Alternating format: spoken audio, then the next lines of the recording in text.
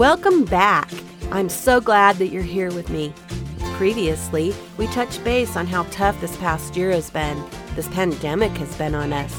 So today, I hope to encourage you even further with some thoughts and ideas and to help you move forward and beyond.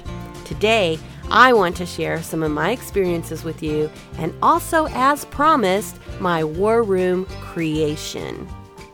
So I'm going to begin today by talking about how my past year has felt a lot like when I found myself stuck at the bottom of a well. In Orvieto, Italy, there's this place called St. Patrick's Well. It took 10 years for them to build it. They built it between 1527 and 1537. The central well shaft, with two spiral ramps in a double helix, accessed by two doors, it allowed the mules to carry in empty and then fill water vessels separately in a downward and upward directions without any obstruction. So the cylindrical well is 174.4 feet deep with a base diameter of 43 feet. There are 248 steps and 70 windows which provide illumination in the center encasing the staircase. I made it down just fine, into this deep, dark, cold hole in the ground. But then, when it was time to climb out, those steps, they really seemed wet. And it was a long way up there. I climbed down into this well with my two guys, my husband and our son. But once I got down there, climbing back up, it really freaked me out. And much like this past year, of what seemed like one thing happening after another, I was shocked how I made it down there and then suddenly froze when it came to going back up. At one point, I slipped, but I didn't fall, and there was no handrails, and it was dark, wet, and cool. Being closed in and just seeing how far I had to climb back up, I think that I just got claustrophobic. And I do get fearful of heights. My son Calvin, he took my hand and he said, "Sometimes we need someone to take our hand and lead us out of these deep, dark holes in life." And he hit the nail on the head and he took my hand. I have been down several of those deep, dark holes in my life, and I don't like them. They've never been easy for me to crawl out of, and oftentimes I have felt stuck down in them a really long time. You see, I love with all that I have, so I also hurt with all I have as well. Recovery for me, it happens, but it seems to take a bit longer. Sometimes I have felt like I have yelled for help for so long that either no one is ever hearing me or understanding what I'm going through. So I was sure to tell my guys that day that if it were not for them, I would have been stuck down there in fear. Fear would have overcame me until I found the courage, like I have before, to slowly crawl out of there, but with God's strength within me. Like he has all these times before, God would hear me and he would have called my name. But I am so thankful that I had my two guys there also by my side that day. It shook me, it drained me, because it brought back some flashbacks of my feelings and memories that I don't ever want to experience again. If you know what I mean, know that I understand. So as we got about halfway up, Calvin's Oakley glasses, they fell off the top of his cap and into the well. And it took about 6 seconds for them to hit the bottom. And that's when I got really sick. So much happened in my life this past year. So much, too fast, too much loss. And in a household of 7, I found my closet to be my go-to place. I moved my clothes around until I got things just the way I wanted them. And arranging my closet wasn't a simple task, because after making room in my house for my family to move in, I had a lot of condensing to do. I do have a prayer closet, and like anything else, I have to be in the midst of something to get a real feel for it. So having done so, I have found new ways to accommodate my prayer closet in a way that it truly makes it my space and my place that I want to be. One morning, my husband sent me a text. He was asking me if I had already listened to the Dutch Sheets Given 15 podcast. It was entitled, Remember to Bring Your Umbrella. He said it reminds me of you. So I listened to it as Dutch talked about a little girl who brought an umbrella to a prayer meeting in a place that had not seen rain. The umbrella was her instrument of faith as a testimony that it would rain if she believed and she prayed. I will always remember the Lord telling me that my faith without my actions is dead. What he means is, if I do not say and act as if those things I'm believing for and praying for is happening, then it's most likely not going to happen. God says he needs me to show him that I believe even before it happens. So I listened to this podcast and I text my husband back. And as I looked around my prayer closet and thinking back over my life and my testimony, which is in faith, I responded to my husband's text with this. Mine is not an umbrella, but mine is a prayer staff in my hand that I feel the mighty power of God as I recall the words that the Lord said to Moses.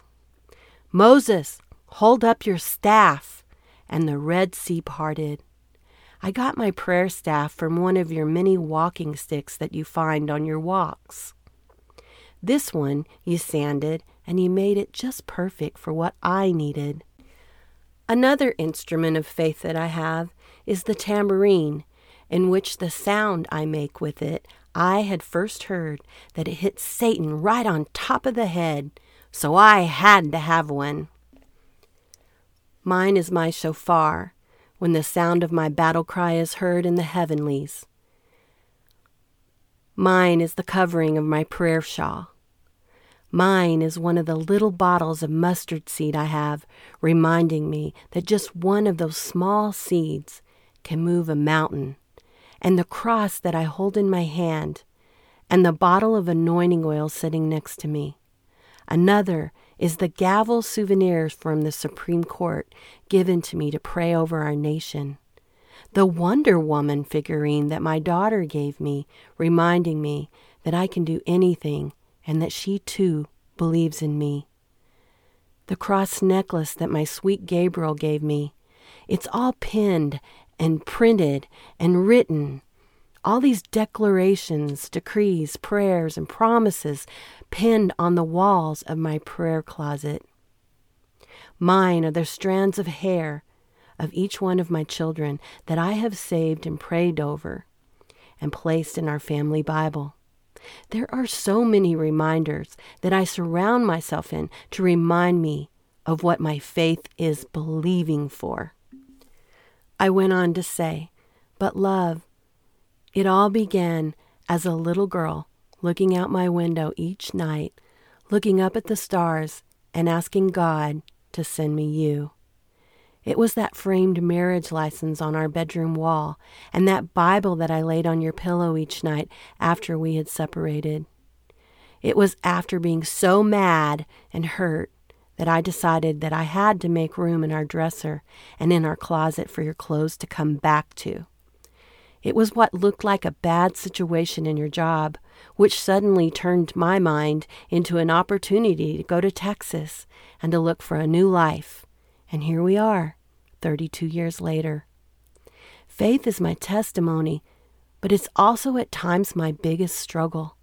But I am told that I'm on the right track, that it's supposed to be that way, so that I never forget who my God is and where my help comes from.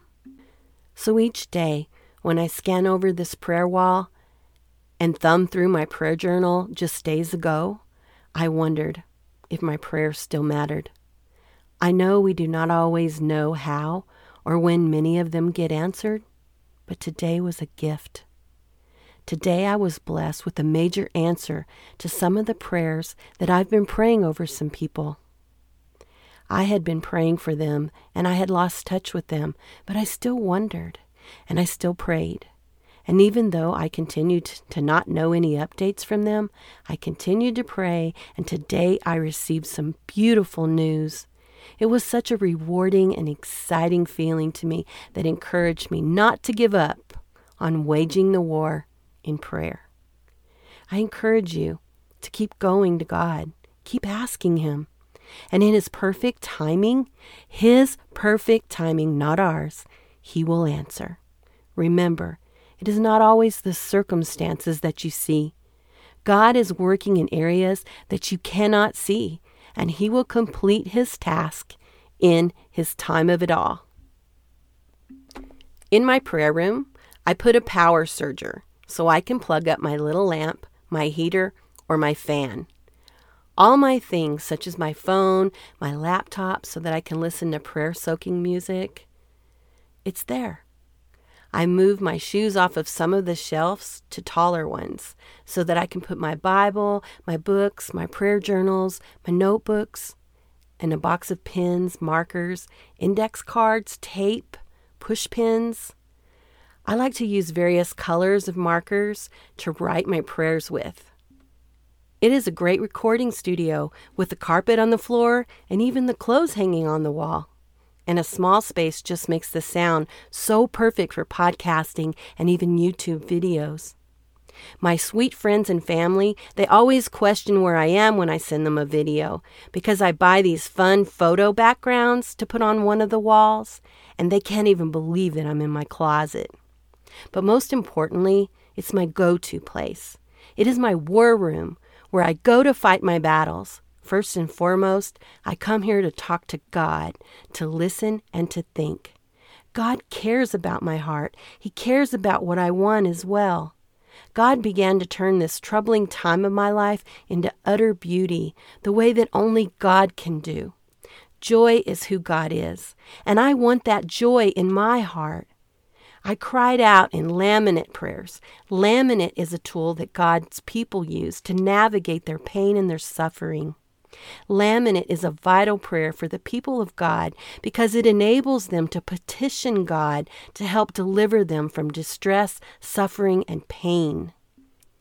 Laminate prayer is designed to persuade God to act on the sufferer's behalf. He does care about us. He cares about our pain and our suffering. He cares about what we want too. So pray.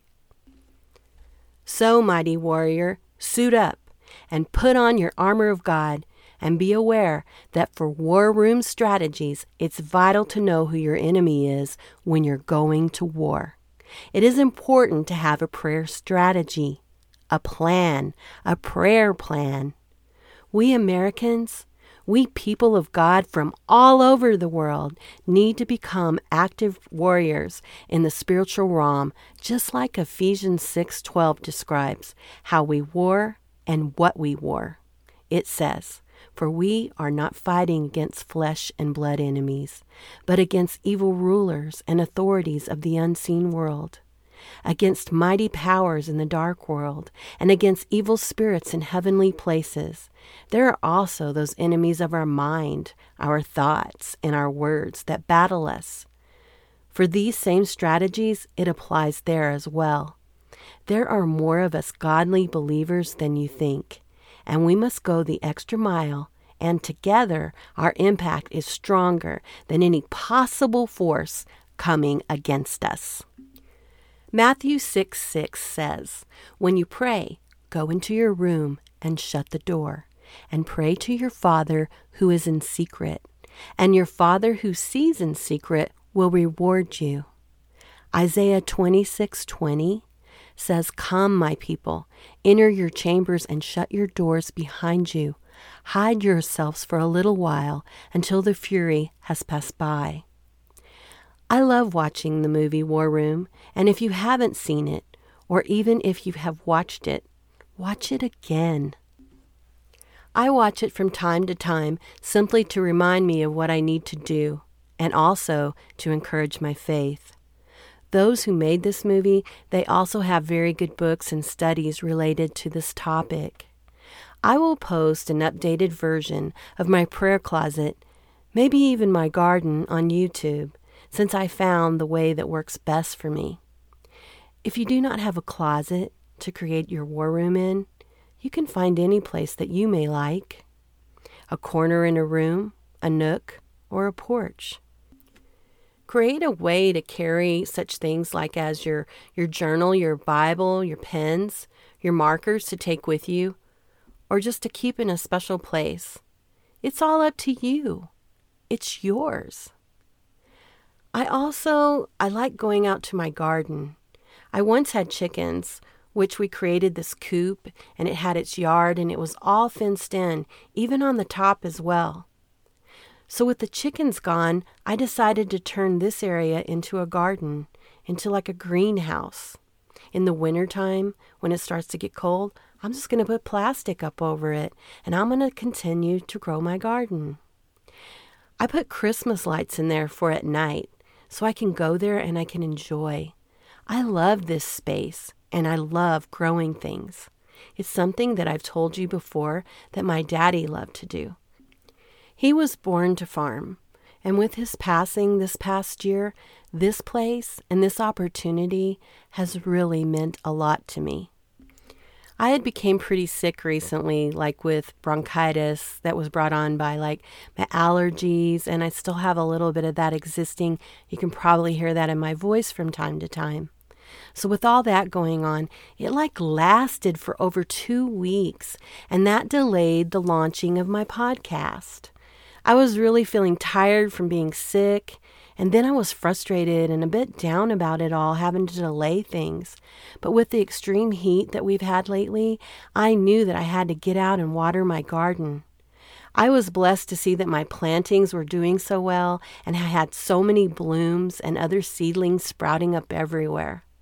And then there was this bird who kept chirping away. I looked up to see this red cardinal sitting on the fence talking to me. I was so surprised. I mean, only once ever have I seen a red cardinal here where I live, where I have lived for like 17 years. And I had heard several sayings. There are several sayings that when you have a loved one that has passed away, that they visit you as a cardinal. And they're rarely seen here, as I said.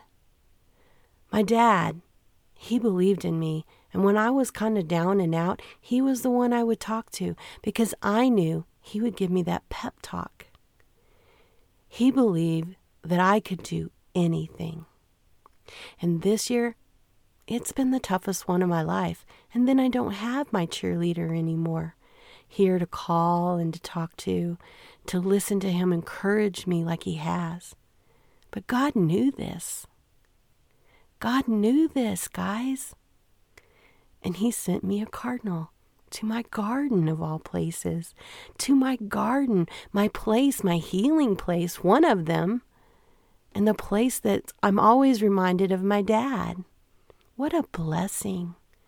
What a blessing. What an encouragement. What an encouragement. And I got this all in my garden. And I just could not wait to share it with you. I hope that you have experiences like this too. I pray that you do. And I would love to hear about the ways that you press forward towards overcoming your hardships. The hardships not only of this past year, but any time. What things have helped you? I believe that together we can encourage one another through this and anything. Because remember, please remember, sometimes we need someone to take our hand and to lead us out of these deep, dark holes in life. I am so glad that you decided to come and spend some more of your time listening to me. I look forward to spending time with you again. And as promised, until next time.